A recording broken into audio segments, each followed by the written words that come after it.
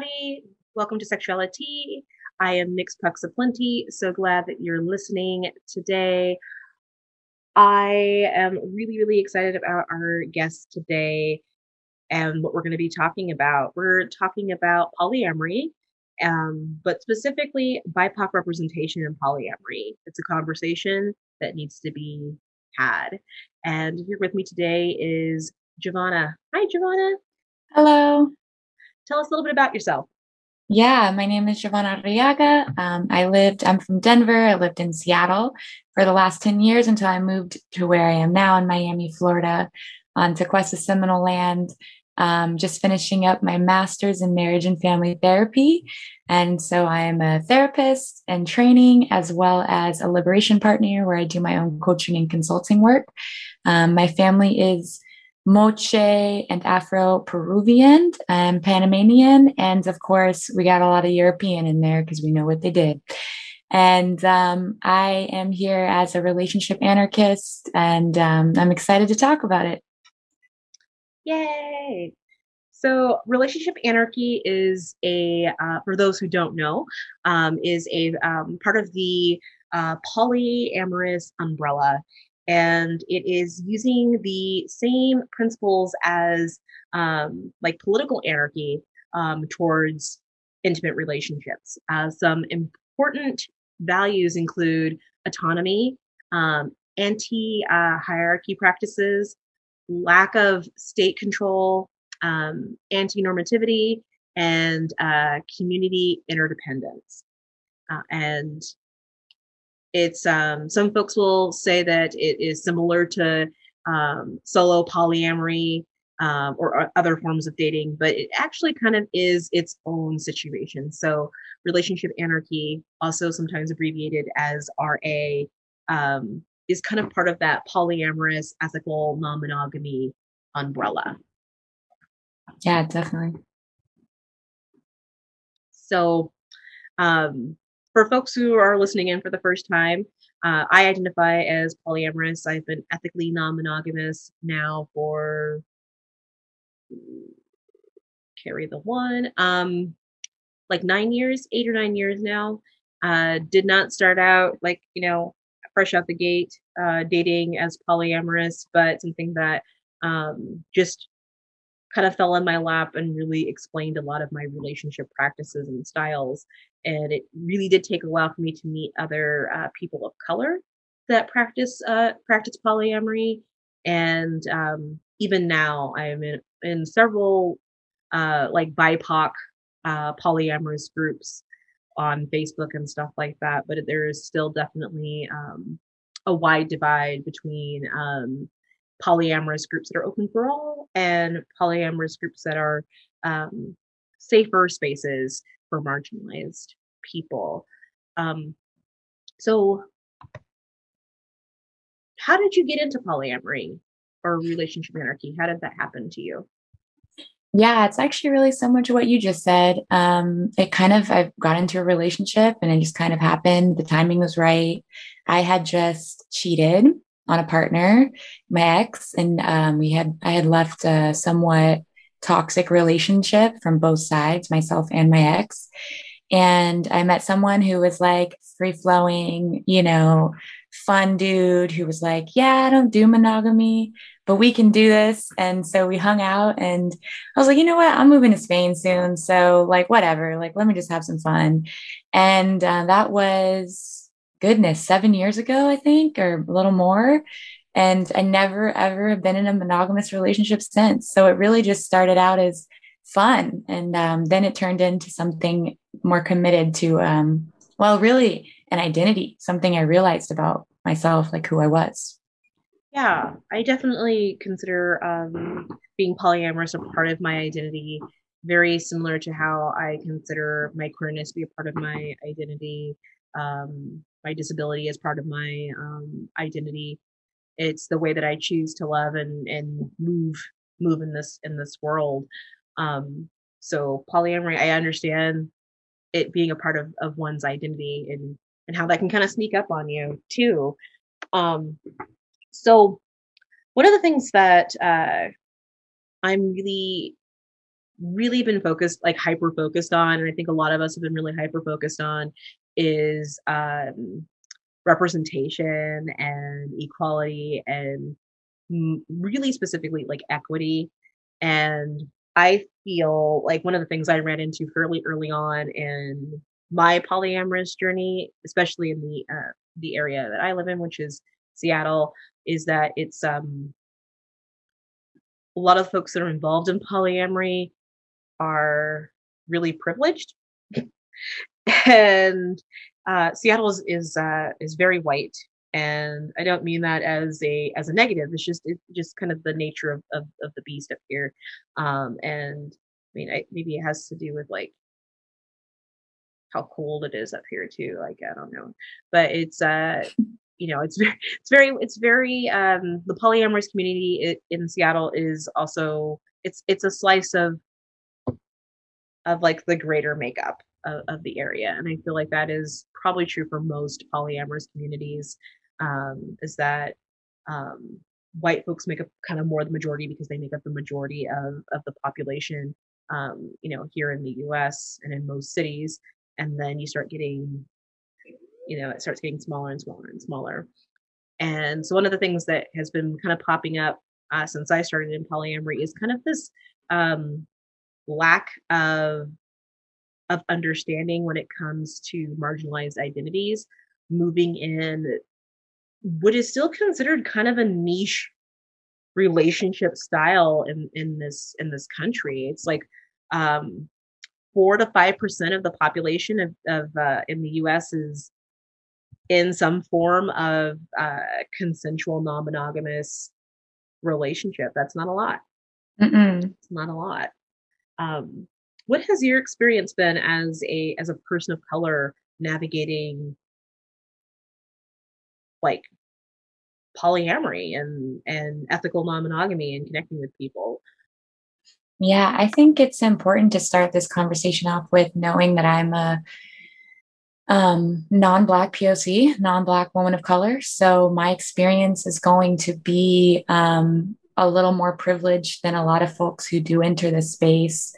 I would say that at the time that I started to be non-monogamous and join this community, I was still in my own denial about my own anti-Blackness and my own internalized depression around race. And so I didn't understand the harm that was even happening to me immediately when I entered polyamory in that community. If anything, it was something that I explored and it was really fun and exciting. And it wasn't until you really got into the knit and the grit when you had like multiple partners and all these dynamics start to come forward that I started to see the harm. And I think the most serious relationship I had next with the Metamor, my partner's partner, was almost a little over 2 years ago. And he was new. The partner at the time was new to polyamory, and the other partner I had was white, my Metamor was white, and I really quickly started to notice the dynamics of victimization and how I was made to be the problem often when I was trying to have direct, honest conversations about our boundaries and our hopes for the future. And something else that I think is really unique to polyamory is when you've experienced any form of trauma that really comes out when you have multiple partners. And you have to be very aware of your own boundaries because of those things. And unfortunately, because of the way the system has played out, people of color have more trauma. And you enter spaces like polyamory and you're dating people who may have had both their parents, may have had, support people in their life that modeled polyamory or queerness. They may have had resources to healing that someone of color didn't have. So it's easy to then make the person who is being activated by the relationship dynamics or who is experiencing hurt from the love or the dynamics that are happening, trying to communicate that. Maybe someone who needs more boundaries to feel safe, the problem. And that's my personal experience. That's what happened to me. And you can ask my friends. I was not myself during that whole relationship. And it was mostly because of my own trauma and hurt around abandonment and how this particular situation highlighted that for me. I had to go to like polyamorous like coaches and therapists to try and figure it out. And I think that part of the situation was just it was just a very unique situation that this person who was new to polyamory met two people that he could see being primary partners with or being in nesting or anchor partnerships with. And that automatically creates an unfair sense of competition where people are competing for their needs to be met. And I wanted to talk about that. I wanted to put it all on the table and have a conversation. And instead, I was made to be, the person of color causing all the problems. And it sucked. It really sucked. Absolutely. I I have had terrible, terrible relationships with metamors where I have been made to be the aggressor. Even if I am correct, or even if it's just a matter of I'm just saying how I feel. Um, I have always been perceived as a threat, even when that's not what's going on there at all. It's just like if you want to see me threatening, like let's just keep this going. That's probably going to escalate it. Like why are you asking for it when that's not even what you're getting? Um, I was in a relationship with someone for 2 years, and I mean, his wife liked me until she didn't. And it was very distinct and very clear that she did not like me. And I was like, well, I'm not going to force a relationship with your wife, like at all. Like I like kitchen table poly. Kitchen table poly is the concept of like all your partners and their partners all kind of being able to like sit around and have dinner together at a table.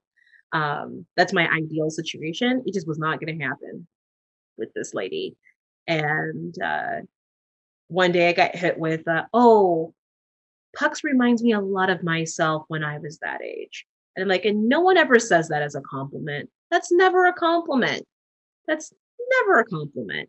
And it was very much so like, well, they just feel like you're a little aggressive. And I'm like, sure, And was sure, this person that's what they mean. lighter tone than you? Oh, they were very white, like Okay. very Yeah. very suburban white family. Husband and wife had been together since like high school. She really wanted polyamory, and he was like, "Cool, I guess we can do that. Let's go for that." And he immediately found two partners and began a relationship, kind of exploring like his bisexuality, and then he met me, and I was the second femme of centered person he had ever been with. The first person was his wife, and it was very intimidating. I think for her to be presented with someone that was a decade younger, um, black, and like at the time I had just gotten into burlesque, so I was like, um, just kind of I really in your face about apologize. it. That's okay. People What call. is happening? No, I think that's my partner's music. Could have. Yep. Yeah, I think the issue was, I was 10 years, like a decade younger. Um, Black had just started or just had started doing burlesque, and I was really active in the sex positive community at the time. So I'm doing all of these different things, and I think that she just kind of really got in her feels about feeling like maybe she was like just a air quotes just a housewife, and I'm like, that's you comparing yourself to me. Like, I'm not I'm not out here to make anyone feel bad about the stuff I'm doing. If you're interested in doing the things that I'm doing, let me know. I got business cards, I got connections. Let's do this. Like, I think it was a lot of a lot of projecting, going on at the Yeah. time. But I mean, he and I made it work for 2 years, and then eventually like the breakup came because I was just like, you know, too much of like your wife's stuff is kind of is bleeding into the relationship, and I just don't like the energy, and like I don't need to be here. And I remember him saying, is that, are you giving me an ultimatum? Like, no, I'm just leaving. There's no ultimatum. I'm just going. I don't need you to fix it or try to make it right. I don't want to be here, so I'm not going to be here. I just can't cuddle. I can't cuddle you coddling your wife's feelings over my existence and how that makes her feel threatened. Yeah. Because it makes me say things like, well, why doesn't your wife just go find somebody to fuck? That's not like, I mean, is that a healthy thing to shout at one of your partners? No, probably not. But like, it could have fixed the problem. I don't know. I mean, but nothing wrong with sharing some love for someone else to get someone to fuck, Word. Too much. Spread the fuck. It's very exhausting. Mm-hmm. It's very, very exhausting. And I've noticed that a lot of the trouble that I've had in most of my polyamorous relationships have been at the hands of a really intense white woman. Yes. And I actually, one of the things that I have seen now become a pattern is the when there's conflict, when maybe a boundary was crossed or maybe there needs to be some sort of, resolution amongst metamors or some sort, that white identified people, especially white identified people who are, assigned female at birth, who've been conditioned with the female lens, love to victimize themselves. And I like this one particular victimization is so subtle, but it really, I don't have time for it now. If I have a metamor do this now, I'm just like, I'm not doing it. Mm-hmm. And that is XYZ. Giovanna doesn't like me because conflict happened and Giovanna set her boundaries. And so that must mean she doesn't like me. And I had a somewhat recent situation happen with this. And I was like, why don't we rephrase that? You feel guilty because you crossed one of my boundaries. I feel guilty because I crossed a boundary. I am scared that the boundary I crossed might affect my relationship with Giovanna. Like, don't put me at the center of your guilt. Me liking you has nothing to do with whatever's going on with you. I literally did nothing in the situation, and people will do that all the time. And I've experienced that on multiple occasions where when boundary setting time comes, it's not about people taking care of their own feelings. It's now I'm the person who is causing the problem. I'm the person who's not being inviting into the group. It's like, no, I'm setting boundaries, and boundaries are important. They're one of the most important parts of polyamory. So yeah, boundaries. I mean, I feel like boundaries set people off. Like they really do. Especially when they're used to being able to count on the emotional labor of someone else. Especially when they're used to just people holding space for them at any time, regardless of what that is going to do to that other person's emotional state, holding space for them. And it's difficult. I don't hold, I do no like emotional, I'm not an emotional surrogate for anyone. Just can't do it. It's especially surrounding any parts of my identity. I don't do free emotional labor, period. And I'm most definitely not doing free emotional labor for a metamor because I'm not fucking you. I'm not fucking you. I'm not fucking you. Right? Like I'm not in a relationship with you. It is my partner's responsibility to make sure that your guys' garden, your relationship, that's tended to. It's not my job to tend to that. I'm not like rude. I'm not just going to walk into your shared space and be like, what's up, bitches? I'm here. Like, get out of my chair. I'm here. But I'm not going to be your emotional support person for you unpacking your whiteness or you unpacking your cis privilege. And the fragility. Like, just not going to do it. Yeah. Just won't do it. No. And I think I think the intimidating part, and I think this is where that trauma part comes in, where it's like, because I've experienced pain in this way, I know where I need to protect myself. I know where my lines are. And maybe because some folks haven't experienced, trauma or hurt, they haven't had that opportunity to test their own boundaries and set them. It can be very intimidating, I guess, when you don't know your own boundaries, when someone sets boundaries with you. But that's not my problem. Yep. Like, go read a book, go look at your boundaries and figure it out, and respect mine. You don't get to challenge mine because you don't know your own. Yeah. I think we have so many, like, just boundaries really mess with people, especially again, people of privilege or haven't really done the work to acknowledge their privilege. It's really, really hard, especially when they haven't done the work, like you said, to acknowledge, sit down and see what their boundaries are.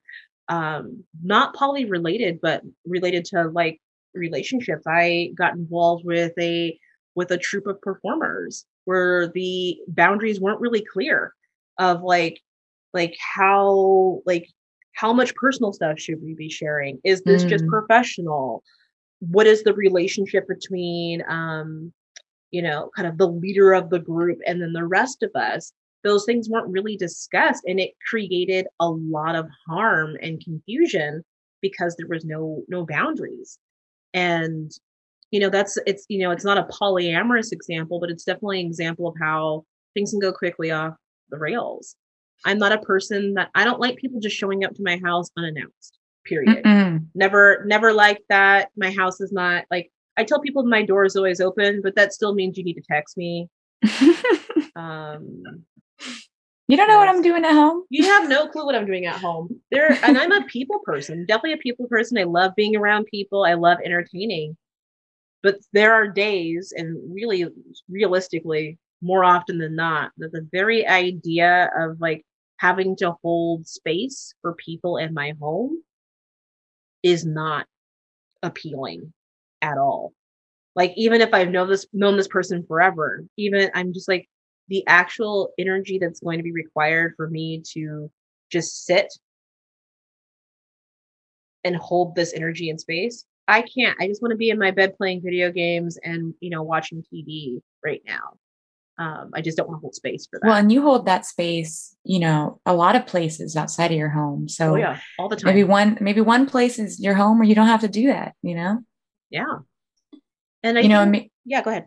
Oh, it made me, this whole part of this conversation is like bringing up a memory of what happened is one of my partner, this the same situation. One of my partners, my actual partner in the situation, when I said my boundaries, actually said to me, and at the time I didn't realize how inappropriate this was, but how do I know that those boundaries are actually needed or you're not using to control the situation, so that I don't date who you don't want me to date? And in the moment I was like, well, I guess that's a legitimate fear, especially in polyamory.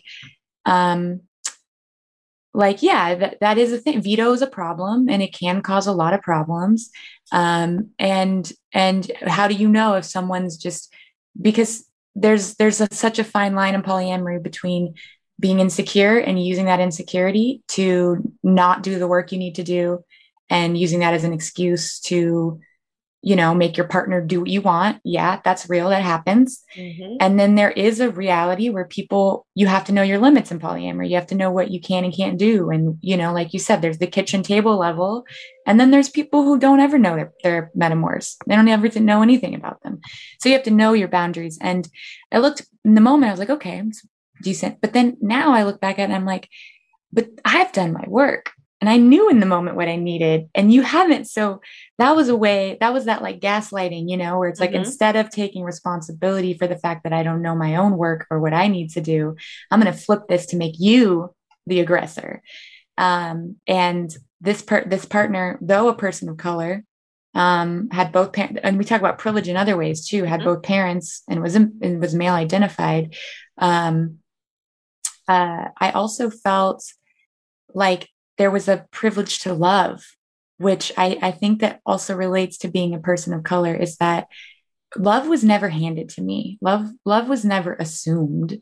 Love was earned. Love was something that, I don't just love anyone, even like my family. We don't say I love you to each other all the time. Like we just know it. We don't talk about it. Mm-hmm. We don't say, and this and my ex's like family love was so given freely and to everyone, and they were a very much more privileged, lighter skinned, like you might even assume this person's very light skinned basically. And there was a moment where I realized that there was an expectation of me that I had to love the same way they loved. Yeah. That I had to immediately trust everything and immediately give my love because it was expected. And in my growing up, it was never, you don't expect love from people, you earn love from people. Mm-hmm. And so that was like a really interesting difference that I think really relates, I would think relates to being a person of color. Yeah. I come from a real, my family is extremely dysfunctional on both sides, mother and father's side. But it was definitely a family that said the word love and family quite a bit while doing things that didn't match these words.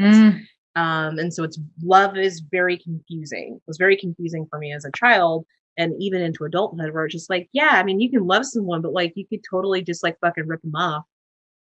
Like, cause that happens a lot in my family. Like you can love someone and still be like, I dislike you because of one of your identities and who you are. And you're still expected to show up, for Thanksgiving dinner with a smile on your face and not bring up the fact that your family hates the fact that you're queer. You need to stuff that in the name of family. And it definitely fucked me up. It definitely played really heavily into abandonment issues. Um, it definitely affected my mental health and the way that I connect with people. And so I always felt that coming into polyamory as someone who also has borderline personality disorder, that I was really like, I'm really just swinging for the fences of a way to really fuck myself up emotionally, like by jumping into polyamory. I'm like, cause like that is a minefield of a could be a real deep minefield of abandonment. And, um, you know, I love this person. This person now loves this person and loves this person. Could I lose this person and the life that we're building together? And again, because the polyamorous community out here is very, very white. I most of my partners in polyamory have been white, and it has definitely been a struggle to have like these deeper conversations about family and expectation and how to set boundaries, because my family has like absolutely zero boundaries and all these different things, and how like I have had to play catch up in the past 15 years of setting boundaries and learning how to not fear abandonment, and recognizing that people are going to be with you if they want to be with you, and if they don't want to be with you, cool, like they know where the door is, they can go. It's taken a lot of work, but like having to sit down and break down how like my marginalization and these different intersections of who I am, how these make these things a little bit more difficult or a little bit more nuanced, a little bit more this, a little bit more that. It takes a lot of energy when you're trying to have that conversation with someone that has all these different privileges and breaking that down. And then by the time you're done, you're like, what were we even fucking talking about? Right. I'm just going to go in my room and shut the door and watch the blackest fucking thing I can find on television because I am tired right now. Oh, the exhaustion is so real. And wow, you just said a lot. And yeah, you said a lot. I think that You mentioned the muscle, like the we have to go through when you've experienced not only like racial trauma but also your own family dynamics, which are an extension of racial trauma, because we wouldn't have these dynamics within our family if the system wouldn't have messed our families up so badly. So that's how it feels in my family, at least. Mm-hmm.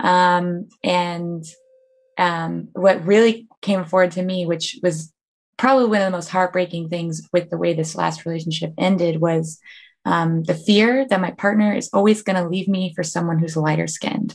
And for me particularly, it's white women. I know that, like, for someone who's Black, like, they've got a whole skew of lighter skinned folks, who Latinx, Asian folks, white folks who have that privilege. And when it happened, my greatest fear happened in that relationship, where someone who I loved deeply and I thought I was going to have a future with, in the end, chose to be with a white person. And I voiced that fear over and over again in the relationship. And I don't know if that was fair of me. I don't know. But I feel like, and for me, I want to be in a relationship where I can be authentic and honest about my fears. And I would hope that my partner would honor them, or at least be upfront about honoring them, if their ability to honor them or not. And this partner was just like, no, I would never leave you. I would never for this person. And then that's what happened. And I think they're definitely a much better couple, like paired. They have a lot more compatibility now, like retrospectively, coming out of it. But I think the harm that happened because of the racial dynamics, to me, it didn't just hurt me from that one relationship or the intensity of that relationship or the love. It's like it reminded me of every moment in my life that a man said, no, it's because you're not white. Like, and that has happened to me a many time, when someone has been like, I'm sorry, like, I only date white girls. Or I've been told that I'm not as pretty because I'm not white. Oh yeah, no, I Yeah. definitely have been told that. I have definitely been made to feel like a consolation prize. I've been made to feel like a consolation prize. Been made to feel like a line item on a bucket list, for Mm, sure.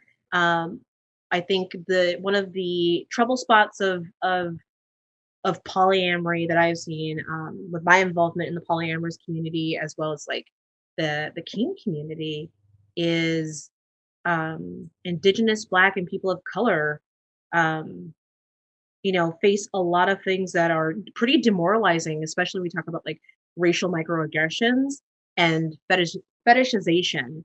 I think is the kind of the worst of one of the worst of it, right? It's because it's the insidious one. It's the one where the hyper focus is on the fact that you're Black or you're Asian or Latina, or is really intense. I know that especially in the kink community, there is the fetishization of Asian women is so intense, so intense, that I actually used to feel really bad when I was volunteering at parties for the Center for Sex Positive Culture here in Seattle, and Asian women would walk in.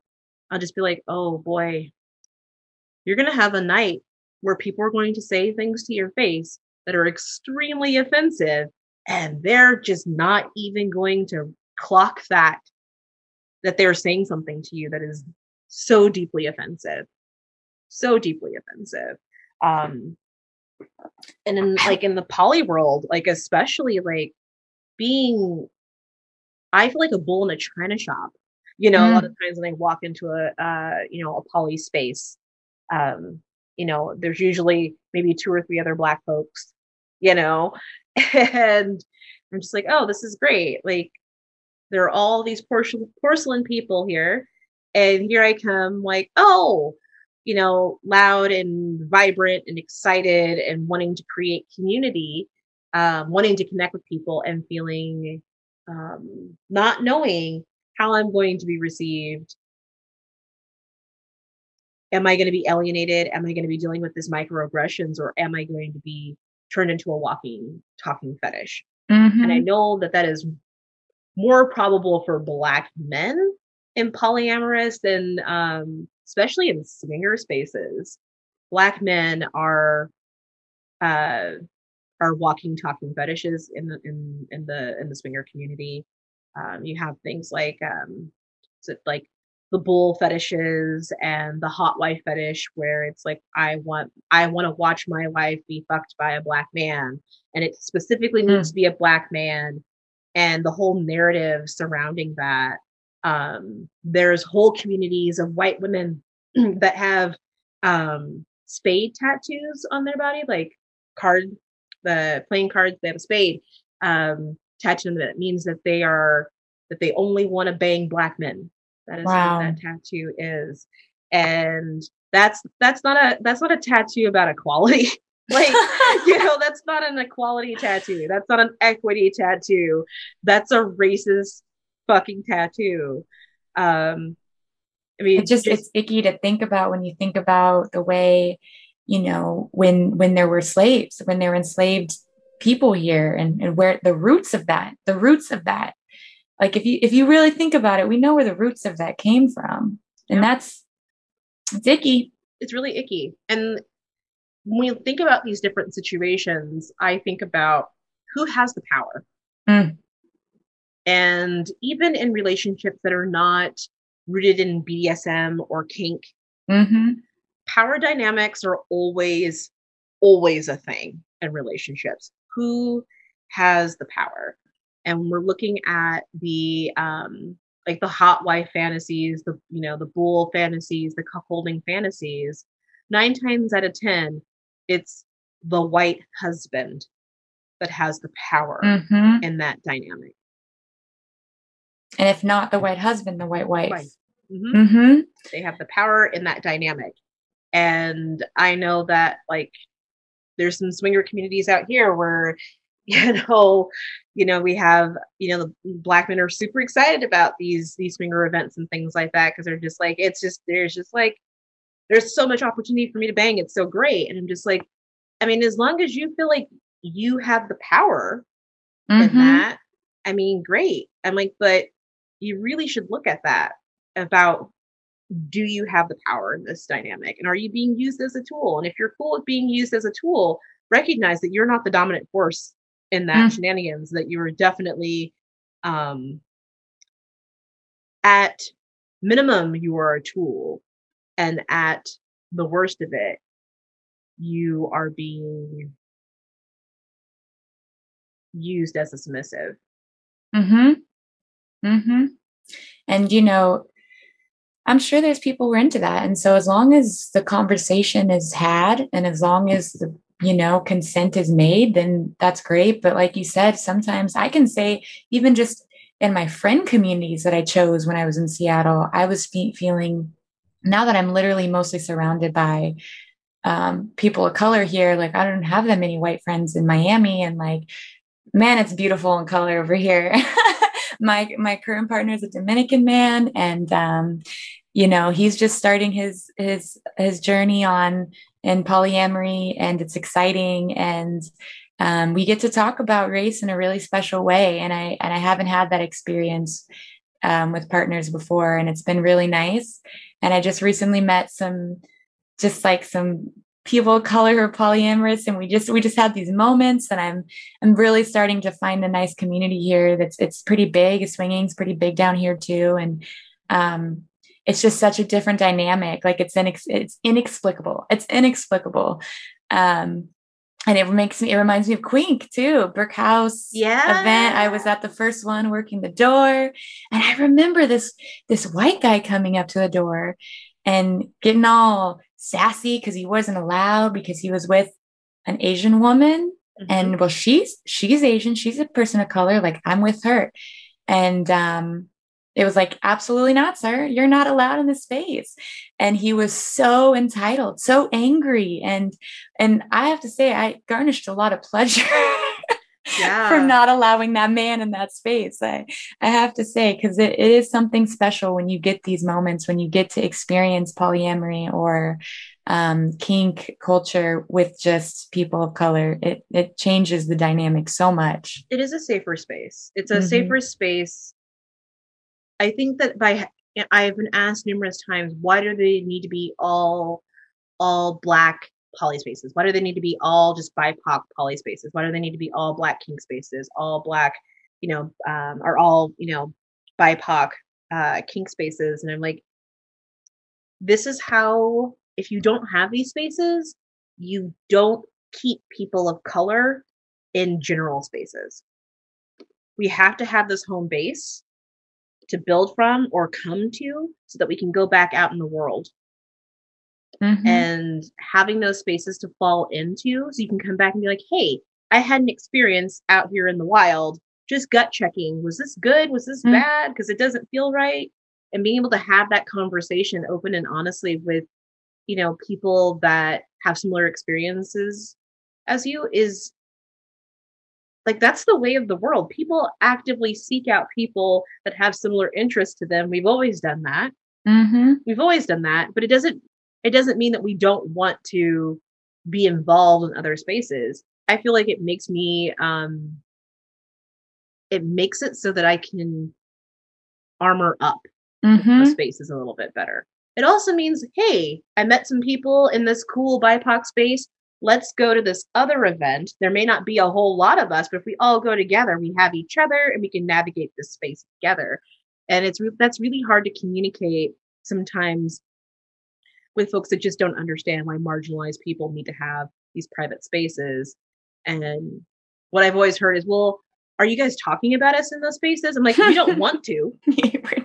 We really don't want to. That's We would like definitely to not the not point. to. Like, we would really rather not talk about you in those spaces. We'd rather be talking about our own experiences and things like that. So make it easier on us by not making us talk about you. Stop doing less to Mm-hmm. make us talk about you.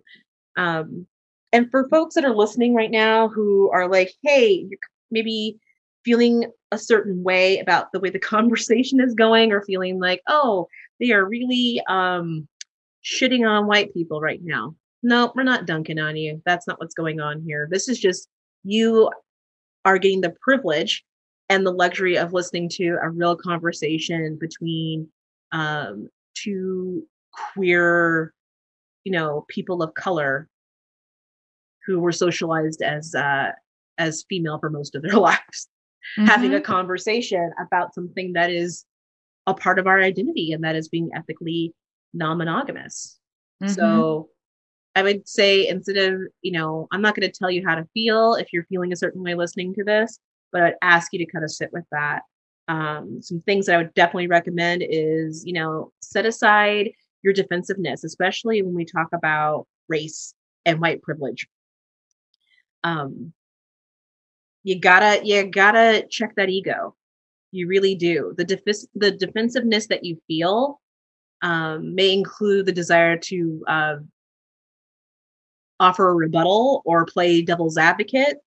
Um, Let me just tell you, the devil has enough help. He does not need your assistance there. Let it go. Listen, like, really genuinely listen. Take a moment, listen, think about what we're saying. Think about what other people of color in your circle are saying, especially when it comes to this conversation. I mean, you may be tempted to interrupt your friends who are talking about their experiences. No, just sit. Just sit for a second. I definitely would recommend educating yourself. There are tons of books out there, websites. I mean, you're listening to this podcast right now, YouTube. A really amazing book out there right now is called Love's Not Colorblind: Race and Representation in Polyamorous and Other Alternative Communities. It's by Kevin A. Patterson. Totally recommend checking that out. There is another book called Polysecure: Attachment Trauma and Consensual Non-Monogamy by Jessica Fern. Definitely check that out. Please, please, please. Those are two really great book resources. I mean, definitely check them out. And then, you really do have to kind of acknowledge white privilege. Like, you really do. Educating yourself on what white privilege is will help you recognize it as well when you see it in others. This is not to say that your life isn't hard or that you aren't struggling or haven't struggled. It's just to say that you had a little bit extra help out the gate. And Yeah. yeah, and you really need to lean into you got to tolerate the discomfort. Talking about race, especially in the US, is really, really, really uncomfortable. It's going to be profoundly uncomfortable for you. And that's okay. It's okay. It's okay to feel uncomfortable. It's okay to sit in that discomfort. I can almost guarantee you that the discomfort that you are feeling does not even measure to the discomfort that people of color are experiencing at the hands of racism. It just isn't. Yeah. And I think what you just said is so important and powerful. And when you said, in ethical non-monogamy, I mean, we need to really remember what ethical means. And as a therapist in training, I really sit with that. I was actually just talking to my partner about this, that the word ethic, the foundation of ethic in mental health in any medical profession is to do no harm. That is what ethical means. So if we're going to do ethical non-monogamy, that means that we have to do no harm. And how can you do no harm if you don't understand the experiences of people that are different than you? If you don't take the time to understand the ways that particular harms have happened in particular communities, and what can you do, especially if your community has contributed to that harm, to lessen it? And I think it's an important part of ethical non-monogamy and polyamory, that sometimes we don't think about applying our ethics models and thoughts to relationships, but you really do have to, especially if you're polyamorous, sit back and think, like, how much harm am I doing by making this decision? How much harm could happen? And is it worth it?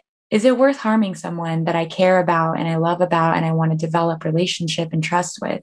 More likely than not, the answer is no. So, as someone who identifies kind of more in the realm of like paganism and identifies kind of on that witchy tip, the thing that really drew me to that was like, there's one rule, and that's like, do no harm. And there was just something about that really resonated and opened me up. Like, that is something that I can get behind for sure, right? Is do no harm. And that is the principle of ethics, right? And so having these conversations and being open and honest and allowing yourself to be in a position to receive information that you may not want to receive while in a relationship it's important. And this is if you're monogamous or not. A lot of communication things that are going, like, folks who are involved in an ethical non-monogamy are having a lot of conversations, and a lot of those conversations would definitely benefit a lot of monogamous folks too. Mm-hmm. For sure. I used to say I over communicate and underthink because I don't know what you're thinking. Mm-hmm. I don't. I mean, I can make some guesses, but I'm not a mind reader, and I'm definitely not in a place to be a mind reader in a relationship. I don't know. I want to hear what you're thinking. I want to know where you're coming from. And I'm not going to guess. What you're thinking is none of my business until you decide that is what you want to share with me. Mm. Yeah, and don't we do that? That obsesses. I'm a Virgo. I'm so obsessive sometimes. I Hmm. want to just analyze it till there's no analyzing left. Like I know people and the decisions that they're going to make, even though that's impossible, and drive myself wild doing that. So yeah, that's an important point. And and speaking of equity and this concept, I think it's important also for us to name that non-monogamy was an indigenous practice long before the colonizers came.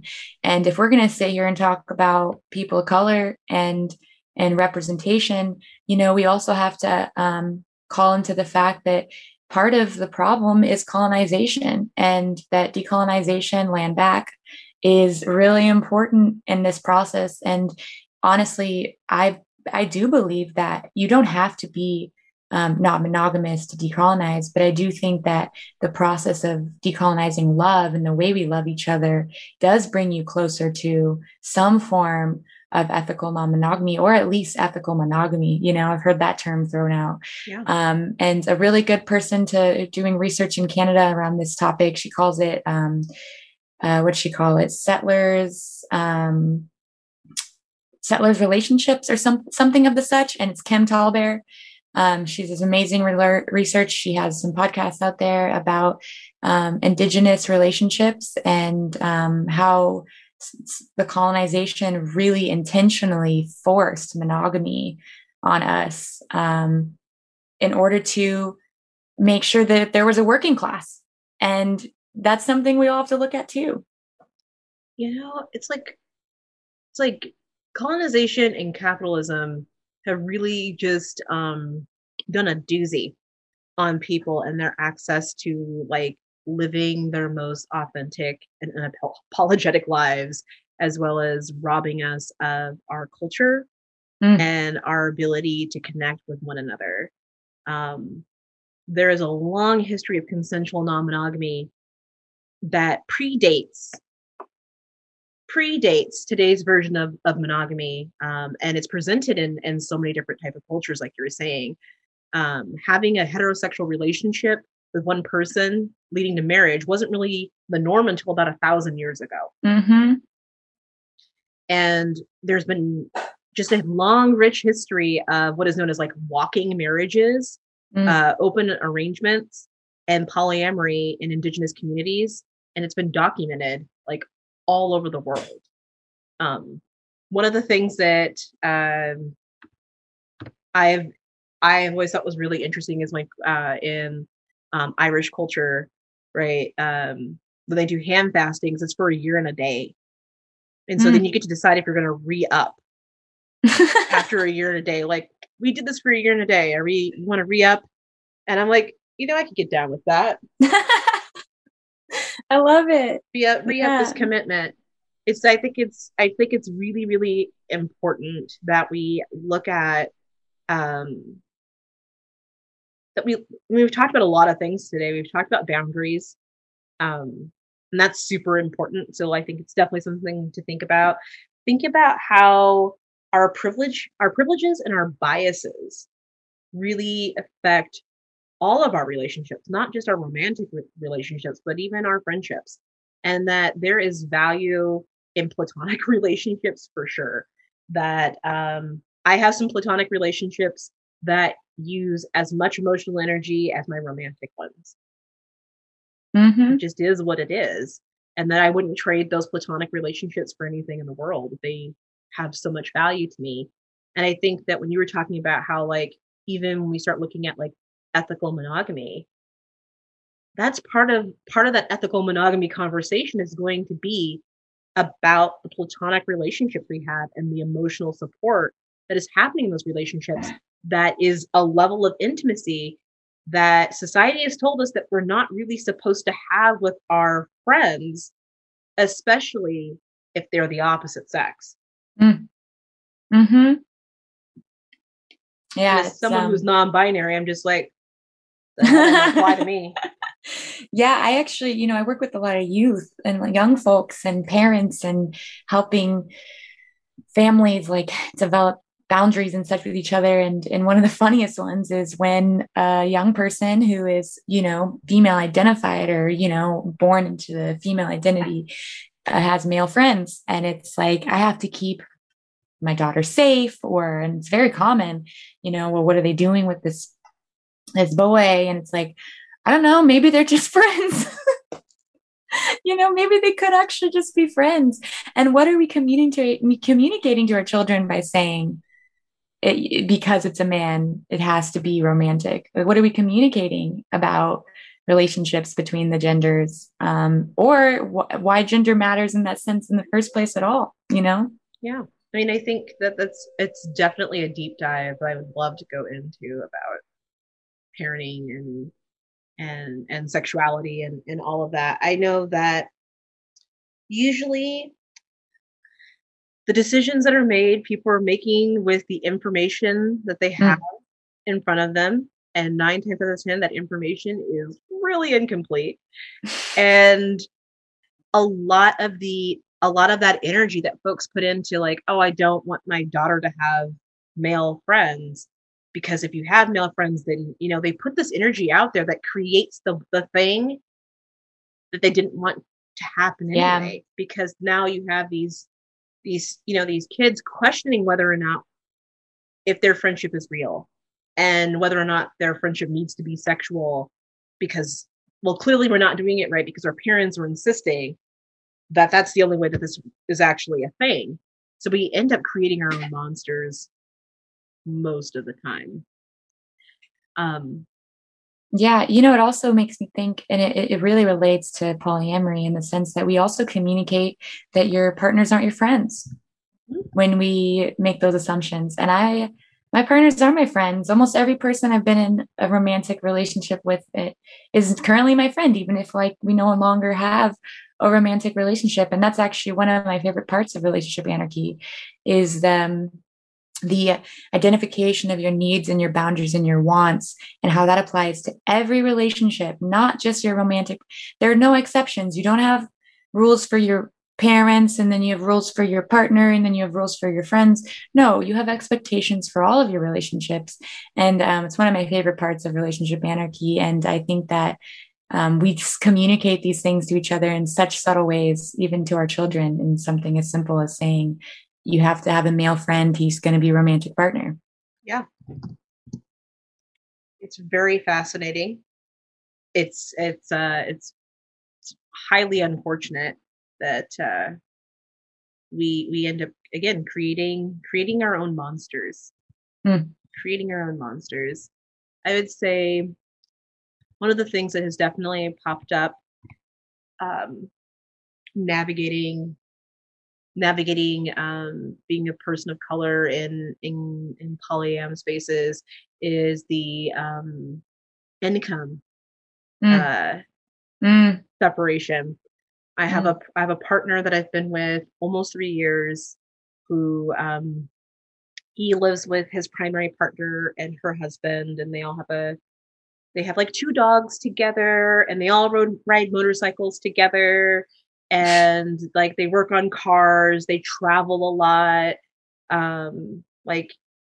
They've all been together now like for 7 years. So it's like this really beautiful polycule situation they have going on. And they had a home in a historically Black neighborhood in Seattle. And one of the things that they did, knowing that they were kind of, the white folks in the neighborhood, is they befriended their next door neighbor, an older Black man, and basically did his lawn care for him and took care of him. And like when folks would come around trying to like con him into like selling his house and stuff like that, they'd read all the paperwork with him, all of that. And they're just like, if we were going to be in this neighborhood, we need to take care of the people who have always been in this neighborhood. And something that I really have respected about them. They just recently sold their house. And it was one of those times where I realized like how big classism is a thing and how I internalized that. My partner made a statement about how like they purchased this house in Linwood. They're about to sell the house in Seattle. And how they're, well, we can stay in this hotel for a little while and then we'll come back to the house and we'll do this. He goes, just right now, I own like four houses right now. He owns two duplexes as well. And I just remember just being like, you and I have wildly different problems. Like completely different problems. We had a conversation not too long ago and he's just like, I'm thinking that in the next few years I'm going to want to retire and I want to spend half of my time like in Japan and the other half of my time in the States. And I just remember being like, I don't know what that means for us, but okay. Like I don't know What a life. there, Yeah, what a and life. I'm like, right. And it's a very fascinating conversation. When it's time for me to go on a trip, I need to plan that shit like 9 months to a year in advance. Money is always a thing, and like saving the money. I'm an artist, and and an educator, and this is what's going on. And so like when he's just like, oh, we're gonna go to Mexico, in like 2 months. I'm just like, must be nice to be able to make that choice in less than 90 days to do that.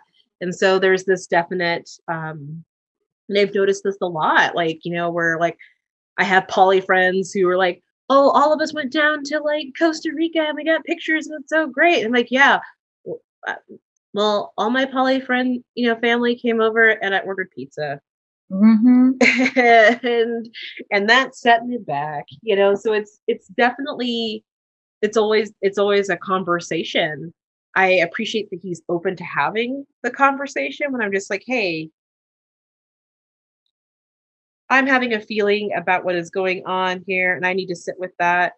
Do you mind listening to me talk about it? And then we can kind of go from there. When we first started dating, it was just like, it is what it is. Like I bought a new car because like I needed to buy a new car. And so I bought the car and I'm like, but just like that, you just bought the car?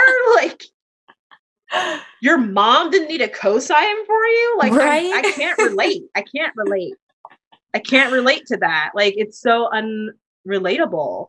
And folks look at him and they look at me and they're just like, what is it that you two even have in common? And for the first 2 years of this relationship, I was like, I don't fucking know why he's still here. And finally I was just like, you know what? I'm just going to ask him, why are you still here? And he goes, I'm here because you are such a strong person. You're just a strong person. You're a person that like, I love feeling your energy when I'm around you and what you're doing. And I'm like, that's great because I'm broke. Like, and ain't that something? Capitalism has made us process our value in a relationship based on how much we can materially provide for it.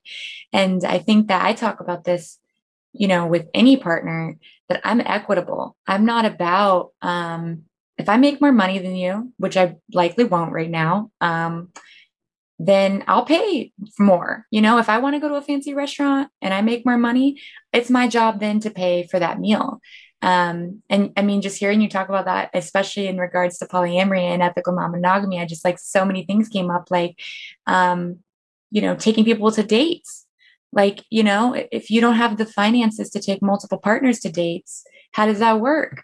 Or what about like if you have a home with your family and you want to spend the night with someone, you don't have multiple homes and you can't afford a hotel. How do you get to spend a night with someone? Like there's so many parts that financial privilege, which is so often tied to racial privilege, comes into play in having a successful and fulfilling polyamorous relationship.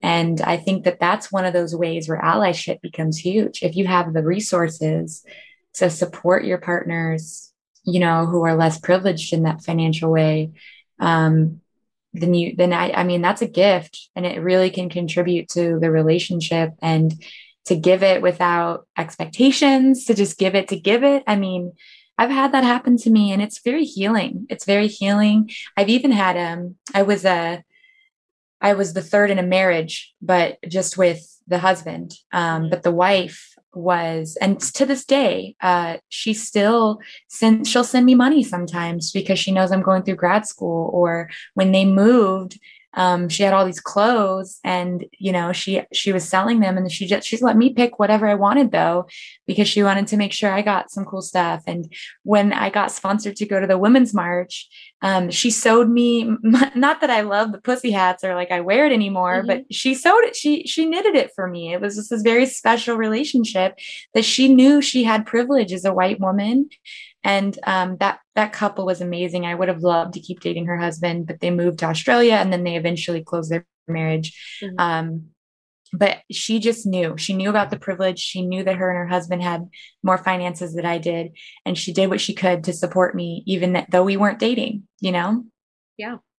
So fun fact about that. So the partner I was just talking about, last night I had a 2-hour video call with his primary partner because she's helping me plan a fundraising event for one of my shows.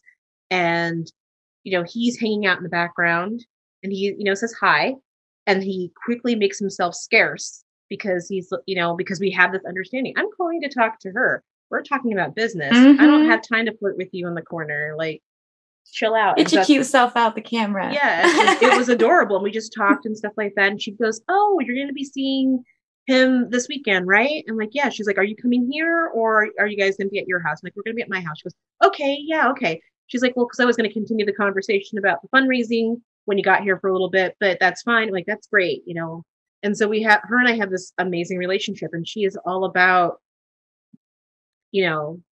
processing her privilege. One day she sent me a laundry list of grants and sponsorship opportunities for BIPOC artist organizations. And I was just like, this is the sexiest gift I've ever received. Period. Thank you. She always seems to know when to message out of the blue. Like, she just has this preternatural sense. Hey, are you doing okay? And I'm like, actually, I'm really stressed out. Talk to me about your dogs, because I miss your dogs. They have 2 corgis. They're gorgeous. They're gorgeous dogs. But like, she definitely shows up when we had all of the protesting up here in Seattle last summer. She messaged me and she goes, "Have you been up, to Capitol Hill yet?" And I'm like, "I haven't." And she goes, "Do you need us to go with you?" And I'm like, yes, I do." And she goes, we'll meet y'all there." And so it was my metamor, my partner, and then one of my partners that I live with. And then I messaged my 2 other partners and said, "We're going up to the hill." And they showed up. So my submissive, who I've been with for almost 4 years, showed up. And then my non-binary partner, my joy friend, showed up. And they brought their partner. So I had my 2 metamors there, my 4 partners. And I just remember listening to someone give this impassioned speech, and I'm just crying. So I'm like, I feel so supported. I feel supported and seen, and they get it. And I remember one of my partners saying, if shit pops off, make sure Pucks gets to the car first.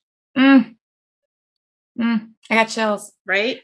I got chills because I love how we went from the beginning of this conversation. We were kind of talking about the harm we've experienced from polyamory, from metamorphs, or from partners in regards to race. And now we're like almost ending this conversation on the joy we've received from equitable metamors or partners, and how beautiful this really can be if we respect each other's boundaries and respect each other's histories and harms and traumas and hurts, and just take care of each other, and how beautiful it really can be, because that was a beautiful story. Right? We got to hold space for that. I recognize that for some people of color and some Black folks, especially, the fact that, all of my partners currently are white is a huge problem. As a dominant, queer, non-binary person, I recognize that my options sometimes are a little bit limited. But I'm out here constantly connecting to people and talking to people. It's not a matter of um, self-hatred or anti-blackness or anything like that. It's just like I'm looking to connect all the time.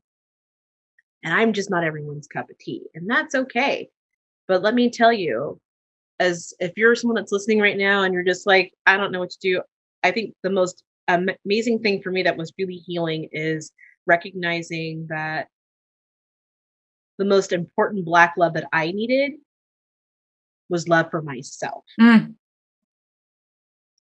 That was Yeah. literally the most radical thing I could do is be like, yeah, I fucked around and found self-love. I need to put that on a t-shirt. Yeah, you do. Fucked around and found self-love. It's powerful. And I think the big takeaway about polyamory is that the heart is capable of loving Mm. and loving and loving. It's a renewable resource. It is the energizer bunny of all the things. Time is the most valuable resource that we have, and it is not renewable. Mm-hmm. And so choosing who you want to spend time with, who you want to give yourself to is it's literally a gift. When someone chooses to spend time with you and give you their time, you're giving you a gift because every minute that we have is extremely precious and it is gone and it is not coming back after it has been put out there into the universe. So, I mean, love as much as you feel that you are capable of. Mm-hmm. And that's not to say if you're monogamous, you need to go out there and be like doing all the things you don't need to be doing. Love as much as you feel you are capable of. The heart can love so much. Yeah, and it's one step at a time, right? Right now, you think you can love one or two people. Over time, your heart, because of the love of those two people or those one people, your heart will expand. And that's the beautiful part about it. It's another thing I love about polyamory. Um, and of course, in the process, be curious.